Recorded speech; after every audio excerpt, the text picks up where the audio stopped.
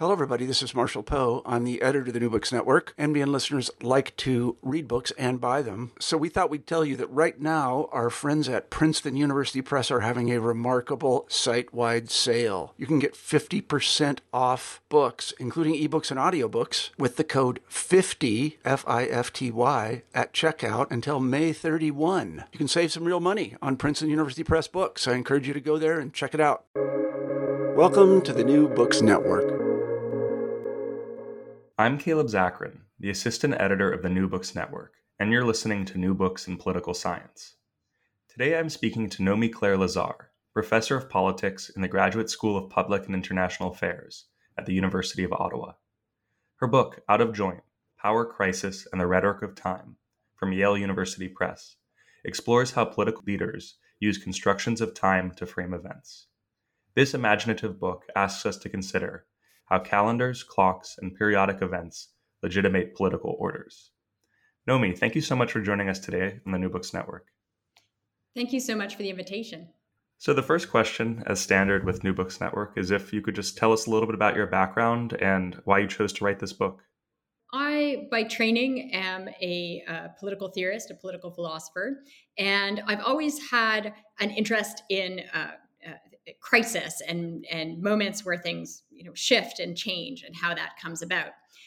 And so my first book was about states of emergency and how we manage those in liberal democracies. And then I sort of had a moment where I took a sharp turn, shall we say, into this other area, which seems at first to be unrelated.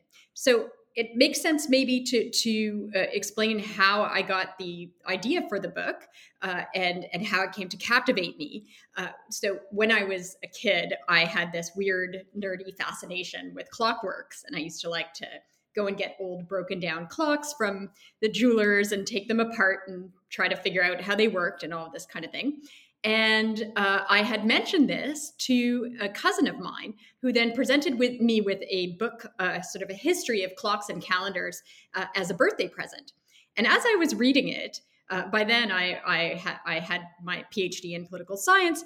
I was very struck by this strange phenomenon that all of the major calendar reforms had been undertaken by political leaders who were in the midst of crisis, of major upheaval, regime change. And from a political scientist perspective, this is very strange because there's so, at those kinds of moments, there's so many draws on your resources. So if you're Julius Caesar or Kublai Khan, if you've just conquered a new territory or, started a revolution like the French revolutionaries, why on earth does it occur to you at that moment when you've got all of these problems to reform the calendar, which seems like such a weird technical kind of exercise? And if it had just happened once or twice, you might say, okay, it was just some quirky thing with this guy or that guy. But because there is this strong correlation across different cultures, so every dynasty founding Chinese emperor, Julius Caesar, Augustus, Ataturk, Lenin, Stalin, the French revolutionaries, Pol Pot, I could go on and on and on. So at that point, when you see this happening through history across different cultures, you have to ask you have to think, okay, there's something else, something deeper going on here. And what do all of these leaders have in common? They are all facing a challenge of legitimacy. So if you're putting into place something that's new, you need to convince people that they should accept it or at least tolerate it. So this then generated the puzzle for the book, which is essentially, what does time have to do with legitimation? So if we start from the hypothesis that all of this tinkering with time is somehow related to the legitimation problem, then how are these two things related? So that was how I came to write this book on political temporality, which at first doesn't seem to have that much to do with states of emergency. But of course, it is also dealing with these situations of crisis and radical change. Before jumping into the sort of broader theories that you pull out of these examples, it's worth going over and looking at a couple of the examples that you talk about in the book. So, you talk about various different things, but I think that a lot of people in school or just in general, if they're familiar with any kind of story of a kind of a calendar change. They're familiar with the Thermidorian reaction. So I was wondering if you could talk a little bit about the French calendar reforms, and then also the Julian calendar reforms, and just maybe any other examples of these reforms to sort of give that listeners an impression of what that looks like. Well, those are actually two examples that go very well together. Maybe I'll start with Julius Caesar. So as your listeners might know, that there was a lot of corruption in Rome. And one of the ways that this political corruption manifested was that the calendar was variable, and how long the year was a political decision. Now, how can that be? That is because if you have a sort of a lunar calendar and you want to make it match up with something like a solar year, you have to add extra days because they don't line up.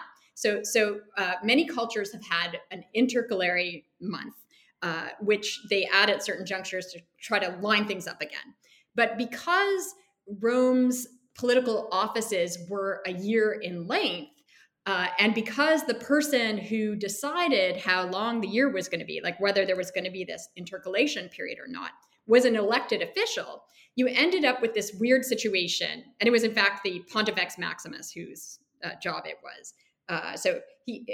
Where if you wanted to keep your enemies outside of Rome, for example, or you wanted to give some ally of yours extra time in their office, you could decide whether or not to actually make the year longer.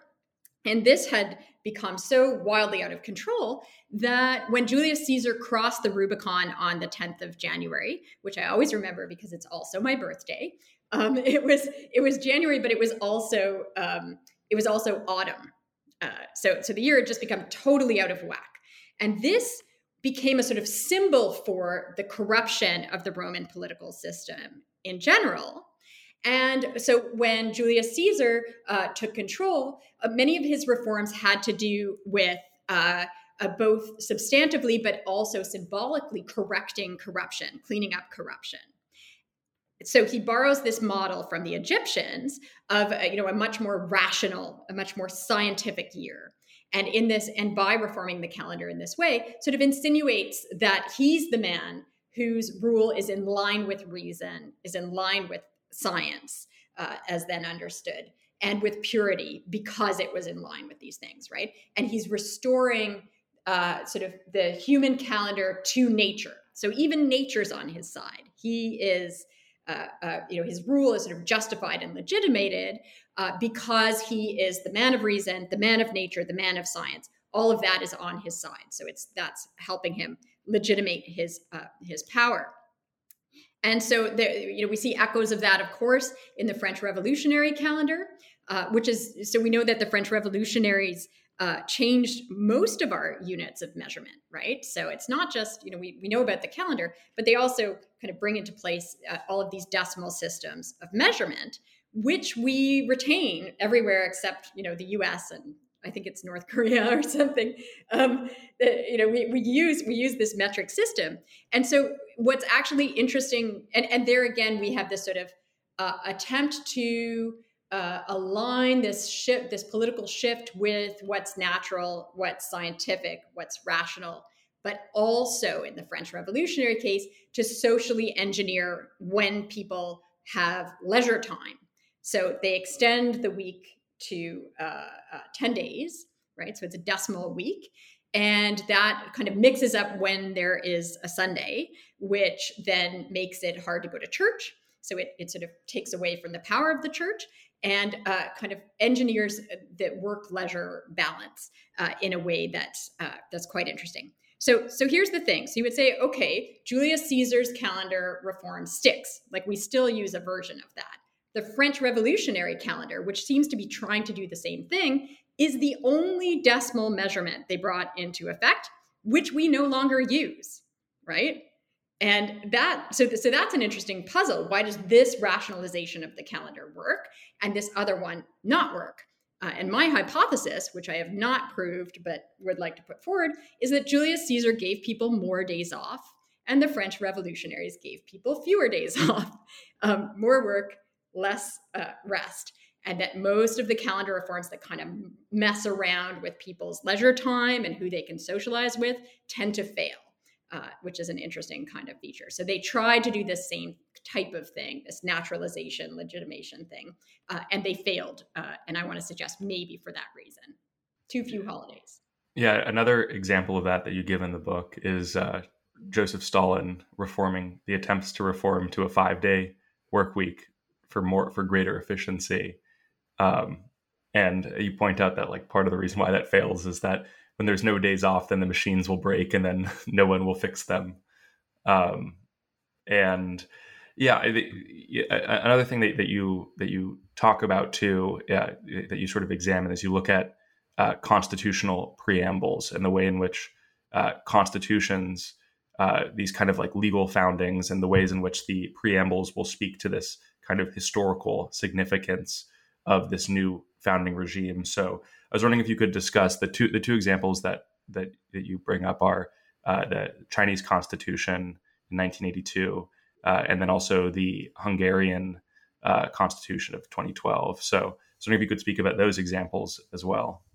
Sure. So I do talk a lot in the book about calendars and clocks, but there's another way that political leaders harness time to legitimate or delegitimate power, and that's through conceptions of the flow of time. So if we think about how we experience time, we always experience it through marks and measures, whether that's different kinds of clocks, different calendars like the academic, religious, and Gregorian calendar that we might use simultaneously, etc. So we mark time in different ways that allows us to experience time in different ways. But on top of clocks and calendars, we also use these sort of grander arcs of time. So ideas of progress and cyclicality, ideas of apocalyptics or eschatology, so the notion that time will someday come to an end. We use primitivist ideas that we're looking back to this harmonious Eden and comparing the corruption that we're in now to this past time. And so these kind of narrative arcs are also very politically useful because they allow political leaders to suggest what the future holds.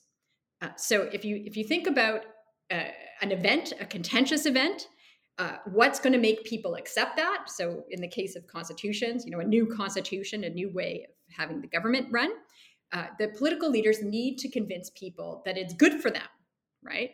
That it's a promising thing for their future, that it's going to fix something in the past and give them something for the future. But how do we know what the future holds, right? We can't tell the future. And it's not like a political leader is going to stand up there and make social science type arguments about probabilities and causalities and stuff like that. But instead, what many leaders do in the preambles to constitutions is they use these familiar narrative arcs, not the content. I mean, the content of the events is there, but what's really important is the shape of the story, which we tend to recognize. So, for example, I use the example of the 1978 to the 1982 preambles of Chinese constitutions. So, in the 1978 preamble, the rhetoric is quite eschatological. So it's still deeply Marxist, and all of the rhetoric is about sort of struggle and being in the midst of this chaotic moment. And the purpose of this struggle is that soon we're going to sort of reach this point of resolution, essentially. So then, of course, there are so in that way, the drafters of the Constitution are telling the Chinese people what this Constitution means for their future, what the event of the Constitution means for their future. This is what we're reaching toward. This is what we're trying to achieve. So between 1978 and 1982, you have this massive political upheaval in China, and suddenly, Deng Xiaoping has got power, and we have the age of reform, and we get this new constitution coming in just 4 years later, where this struggle toward this moment of resolution is no longer what is being promised to the Chinese people. So instead, in the preamble there, you have this much more sort of progressive narrative that, we're going to step forward together bit by bit, we're going to move ahead, it's going to take work, But it's sort of this much more kind of progressive type of narrative that says to the people, we're no longer in this chaos that's reaching toward this resolution, but instead now what this constitution means is we've taken this turn toward this kind of progressive and somewhat capitalist way of being. So by contrast, you asked about this other example, which is the Hungarian constitution. So in Hungary, Viktor Orban brought this constitution in 2012. It on the basis of very little consultation, and he's at that point starting to move Hungary away from Europe toward this idea of like principled illiberalism, and he needs to tell the people a story about why this is happening, right, and why it's good for them. And there in that preamble, he uses this narrative, which he's used since the late 1990s, of a sort of a grand cyclic rise and fall. So he's always comparing the year 1000 with the year 2000 and saying, in the year 1000, St. Stephen founds Hungary, and they rise, we rise to glory. We're this wonderful people. And then in the 20th century, we're up at this pinnacle. All these forces from outside attack us, basically, and drag us down and make Hungary gray and miserable. And now he says, it's always, and now we're going to, refound in the year 2000 the Hungarian people with its special identity and rise again toward glory. So what does this constitution mean? Which, to political scientists, it means Orban is concentrating his power in a way that's going to be very difficult to disentrench.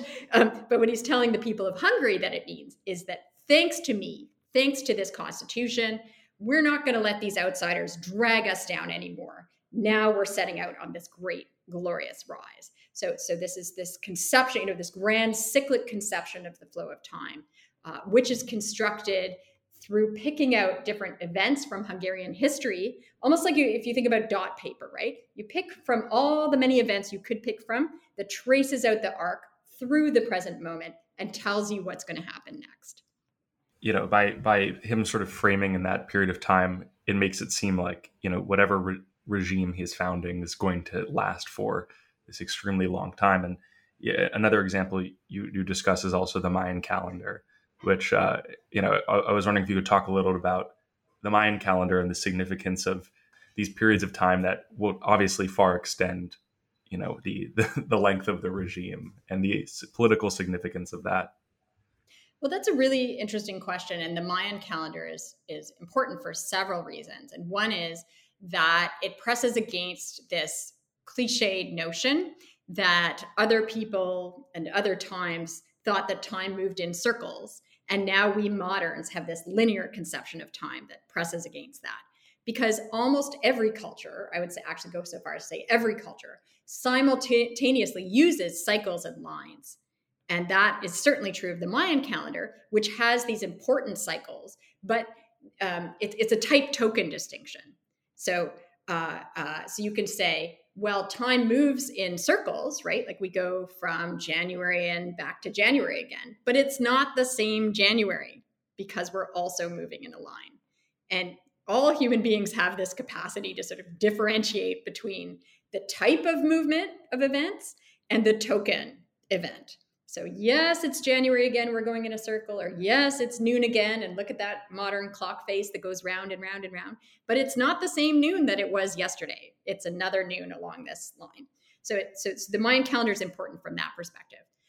But your question about, so what happens if you kind of set out this narrative of why your power is legitimate that has an endpoint. So this is what happens in classical Copan, which is an important Mayan city, when Yaxcucmo, who's this conqueror, he arrives from the north and he takes over this city. And he says, and he arrives right at the beginning of one of these important cycles in the Mayan calendar. And he basically, in all of his propaganda, ties the legitimacy of his power to the fact that he arrived just at this very special moment. So it's almost like it's destined. And he says, and my power will last through this whole cycle, right? It's a cycle of 400 years in this case. And his descendants then are continually tying their power, the legitimacy of their power, directly to their connection to Yash Kukmo, the original guy, not to their father, for example, and to his claim that his power would last for this whole 400 years. But here's the problem, right? What happens when you get to year 380? And it's striking that Copan its power lasted for almost exactly 400 years. And then of course there's that could be a coincidence, or it could be that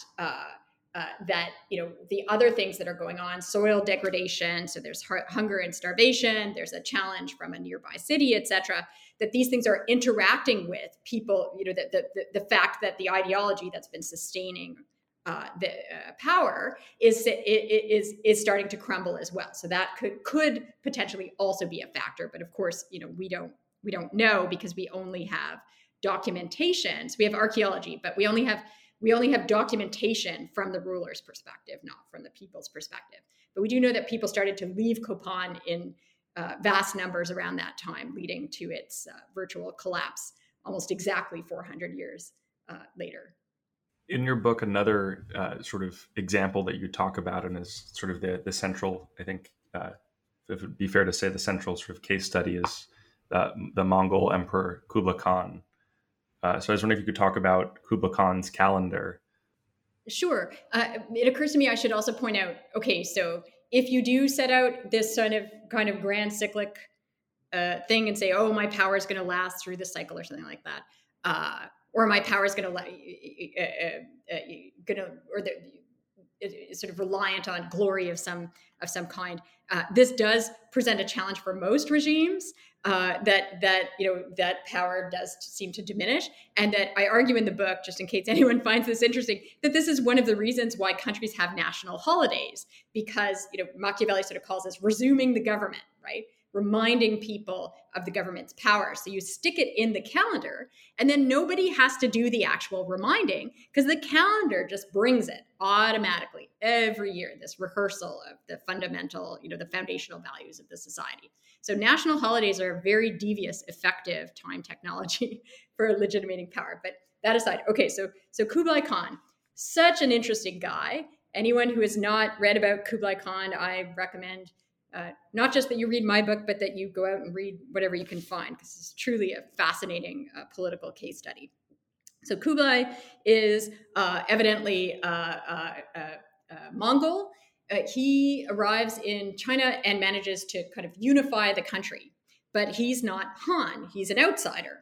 So he declares himself to be an emperor and founds a new dynasty, the Yuan dynasty. And then he's got this big problem where he needs to convince Chinese people that he has legitimate power to be an emperor, essentially. And so one of the things he does is he undertakes this vast and super expensive and super amazing, from a history of science and technology perspective, reform of the Chinese calendar. And he does this for several reasons. The first is that every dynasty founding Chinese emperor reforms the calendar, but most of them do it in this kind of, tinkery sort of way. So Kublai, he's got this extra legitimacy challenge. So he's like, I'm going to go, whole hog on this and do this, and be really impressive at it. So if you think about it, like, if we know that this is the doctor because she's wearing the lab coat with the stethoscope and she has a certain bearing, right? So this person acts like she's the doctor. So that signals to us that she's the doctor. So Kublai acts as though he's the emperor. He does the things that emperors do in order to signal that he is in fact a legitimate emperor. And one of the things that emperors do is they reform the calendar. But there are several other, and he does it better, right? He does it better than anyone else, which then also shows that he has all of this power and capacity to rule because he spends so much money. And he's able to draw these scholars from all over the world with this expertise in astronomical instruments and things. So he makes this sort of display of his wealth and his power. So that's also another signal of legitimacy, that he has the capacity to kind of engineer this kind of thing.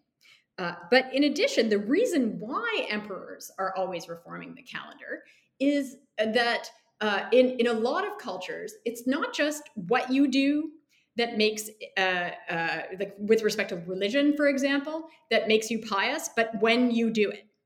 So it's not just that you go to mass, but that you go to mass, at or to particular masses at particular times. It's not just that you go to synagogue or to mosque, but that you do it at the right time to mark a holiday, for example. And similarly, a lot of ancient cultures like the Assyrians and the Chinese have this notion, this important notion that it's not just what you do, but that you do it at the right time. And the only way that you can know that the timing is right is by having an accurate calendar and an almanac that goes along with it. And this is why, so this is like an important aspect of infrastructure, you could say, that the emperor needs to provide to people. And in doing so, the hope is that everything will go well, that crops will grow nicely, there'll be plenty of food, there'll be security. And that in itself, in Chinese political thought, becomes a symbol or a sort of a signifier that the emperor is legitimate. So when things are going well for the people, that shows the emperor is legitimate. When things start to go badly, that suggests that that the emperor has lost the favor of heaven. So for all these reasons, Kublai sort of faces his massive legitimation challenge as an outsider, as a Mongol who is now ruling China. Through this calendar reform, it achieves legitimacy on so many different levels. Something I found interesting is this kind of framing that you say that like these calendar reforms are extremely radical acts. However, the act itself is one that positions a new regime or a new political order in some larger history. So it actually, even though it's forward looking and it's this new thing, it actually references the past. So, you sort of talk about this idea that, one way of counteracting or undoing order is this thing that you call primitivism. So what is, what is primitivism in your mind, and what is its relationship with this politics of legitimation? So if you think about it, politics is chaos, right? Things are always changing. Everything's dynamic. Nothing's ever really fair. It's sort of, if you take a step back, politics is a bit like somebody threw all the plates on the floor and everything got smashed, but everyone's kind of going along with things, pretending that didn't just happen, right? They're pretending that things aren't chaotic and awful, that the world is not full of domination and misery and unfreedom. Most politics kind of takes place in that space of dynamism. And either we just have this sort of level of tolerance for it, or we have ideologies that sort of trick us into thinking that things actually are, maybe not perfectly just, but they're more or less okay, right? But there's some people who just cannot take it. They can't stand it. They say, this is not real, right? What's real is that there's domination and suffering and misery. That there's chaos and injustice and nothing, things look like they're well ordered, but they're not. And it's just not tolerable. You can't fix it. You can't reform it. You just have to smash it, basically. You have to sweep it away. And essentially, the people who look at the world that way want things to stop, right? They don't want movement. They don't want chaos. They want order, a just order that's self-ordering, where you don't need domination to maintain it. They want quiet, and they want things to be sort of in this natural harmony that doesn't require maintenance. And that means they want time to stop. So people who work to undermine legitimacy often use one of two conceptions of the flow of time that are related to the end points of time, either before time started or after time's going to end. And the before time started people I call primitivists, who sort of hearken back to this period when people lived close to nature, and so everything was sort of idyllic. And they describe these sort of idols as a way of pointing out how corrupt and miserable and awful our current built space, ordered space is. Okay, and so that's a good critique. That's a good lament. It makes us suitably depressed when we sort of compare it to this, before time, before the Earth started spinning in Eden, before time starts, before there are events, before there's change. But if you really want to get, clean up the mess, you could say, you have to stop the Earth from spinning.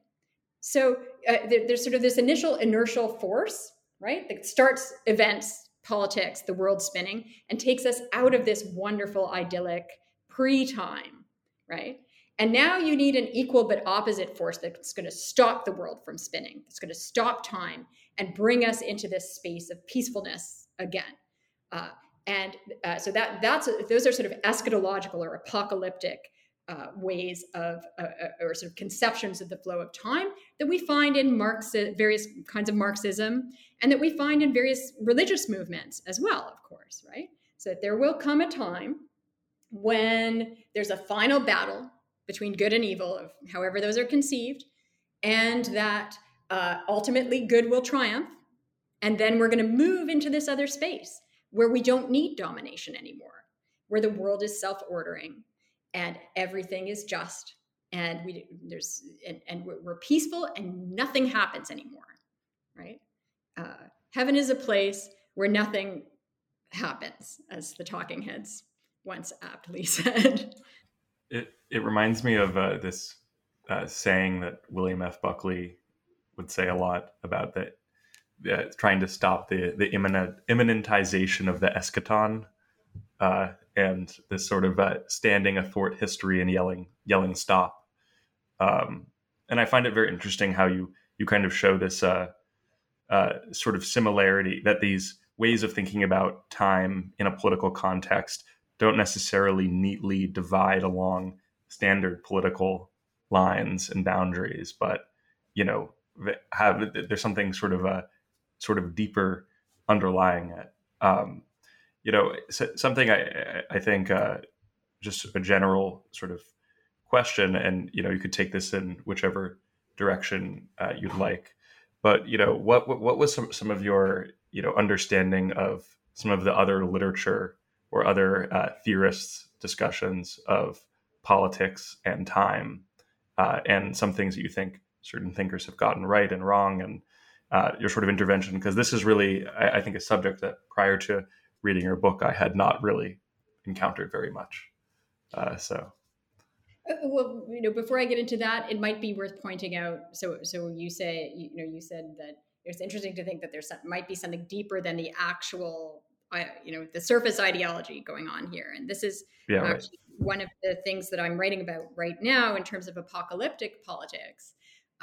That it's long been a puzzle why people move sometimes bizarrely between being fascist and being Marxist, for example, among different kinds of extremism. So how can that be, right? Like, how can you be ready to kill or die for one thing and then for its opposite? And so one of the things that I'm investigating is the notion that that the ideology, the substance, is not what's important. It's the frame. It's the apocalyptic frame. It's this need to stop time, basically, to restore order. That might be the real draw. And that, if that bears out in my research, then that, could be an interesting sort of insight into why people are attracted to various kinds of extreme politics. And might pose questions for like how we might talk to people differently in attempts to sort of de-radicalize and things like that. In terms of the kind of more general scholarship on politics and temporality, there's kind of an explosion of it right now, but not that much scholarship prior to maybe 3 or 4 years ago. So until reasonably recently, there wasn't that much political theory, at least, on the subject of time and politics. But there had been some interest from the historian of political thought, J.G.A. Pocock, and then more recently, the Stanford political theorist, Alison McQueen, both of whom were looking at the role of eschatology in political thought. So Pocock, for example, argues that we can't really understand Hobbes if we don't read the last two books of the Leviathan, which nobody ever does. Like, so few people read the last two books that my copy, when I bought it in the late 90s, it's dated from 1909, and the pages had never been cut. So how many libraries had this book sat in, and no one had ever read the second half? But the second half is all about apocalypse, right? It's all about religion and apocalypse. And the argument is that that a lot of politics takes place as a result of these sort of apocalyptic uprisings, right? And surprisingly, a lot of theorists develop their political thought as a response to that. So McQueen argues that this modulates Machiavelli's thinking quite a lot, as well as Hobbes' thinking. So there's sort of that thread in the study of politics and time. And right now, there's a big movement of scholars working in international relations and time. So Kimberly Hutchings and Andy Home, who are interested in the ways that the way, in timing, right? So how does how we conceive of this moment impact how we understand what's happening on the global political scale? You said you were talking a little bit about just the first part of your answer to that question, just about this apocalyptic, this kind of relationship between apocalyptic politics and this, how could someone move from being a Marxist to a fascist, or how could someone move across these boundaries? I think that a lot of a person, at least, I'm wondering if you have looked at, is like Steve Bannon and his kind of apocalyptic Christian ideology, and the way in which Bannon has said this before, that one of his biggest political influences is Vladimir Lenin. And on the face of it, if nobody knows anything about that, without this frame, that doesn't make any sense. But obviously to you, that probably makes perfect sense. You mentioned a little bit about some of the new things you're working on, and I was wondering if you could talk a little bit about your current interest in research and how you are continuing this examination. Certainly. So one thing that's interesting, that jumped out at me from what you just said is the importance of distinguishing between rhetoric and ideology. So, right now I'm working on this project about how apocalyptic actually works. So a sort of a political theory of apocalyptics, particularly as it relates to, extremist movements, but how it also fails to work. So if you think about climate rhetoric, that's very inflected by apocalyptic, right? So if you think about apocalyptic art and film and novels and things, they often feature climate disaster.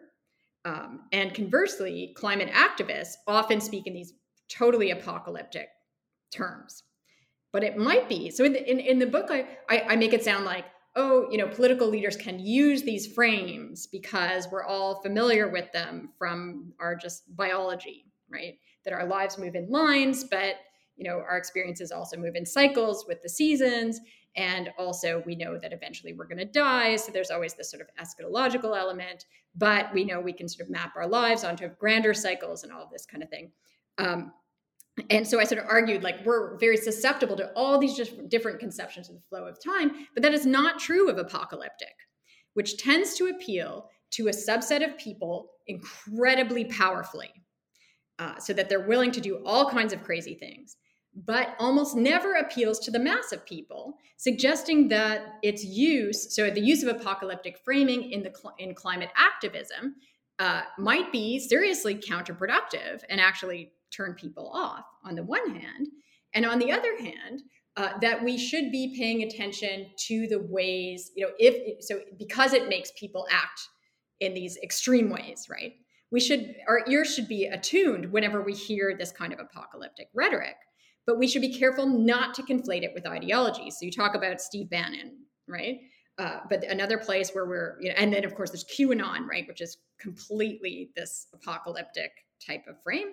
But we're also seeing a ton of apocalyptic rhetoric coming out of Russia right now during the Ukraine war, right? So there's all kinds of apocalyptic talk in the Russian media, in Russian propaganda.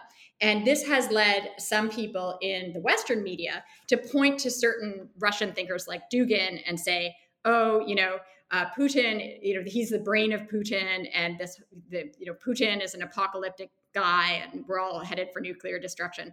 But leaders, I shouldn't laugh, but leaders use rhetoric that is useful to them to legitimate something they want to do at a particular time, and they know they have to reach several different audiences.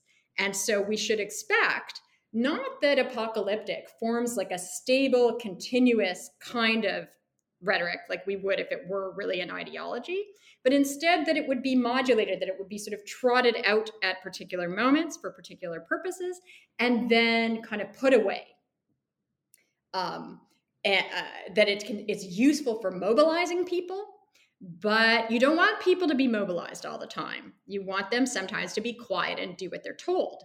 And this is why if you think about the early Christian church, once it's established also as the official religion, it's not that the apocalypse goes away, but people are told, don't speculate when it's coming. So you push it off into the future, right? The Mormons did the same thing once they became established as a political entity. And we would expect to see that as a hypothesis. This is what I'm sort of testing, looking at right now. We would expect to see that kind of temporal modulation of the use of apocalyptic rhetoric, right, in extreme movements as well. So at the moment where you want to get people up and moving, to mobilize them for violence, or to kind of get them to kind of congeal around a certain movement or something like this, you're going to trot that out, and then you're going to put it away because it's so dangerous, or you're going to sort of modulate the timing of apocalypse, like, oh, that's way in the future. And that's only ever going to appeal to us, or the imminence, right, apocalypse is only ever going to appeal to a subset of people. So that's what I'm working on right now. Like, how and why does apocalyptic rhetoric work? And when doesn't it work? And why doesn't it work? Yeah, that sounds like a really interesting project, and look forward to seeing where you go with that. I think, this book has been out for a couple of years now, and I was wondering if there is anything that you wrote in it that you feel has sort of been, either confirmed or something, anything that you wrote where you feel like maybe your views have shifted. So certainly my views have shifted around. Like, I think that my understanding of apocalyptic has changed. That I was not, when I was writing the book, taking into account how different it is from these other forms of rhetoric. Other than that, once you start paying attention, and I would encourage your listeners to pay attention, it's just confirmed and confirmed over and over again that at these pivotal moments, political leaders trot out time talk. So whether they're reforming a calendar or kind of introducing an innovation or explaining what a moment means, almost guaranteed important speeches will contain this kind of temporal rhetorical framing that tells you what the present moment means for your future. And so I would just, encourage your listeners to be attuned to that, because it is a sort of manipulative form of rhetoric and a particularly effective one. So we should just be conscious of that as democratic citizens.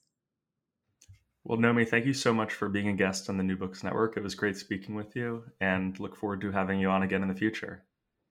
Well, thank you very much. I really enjoyed our discussion.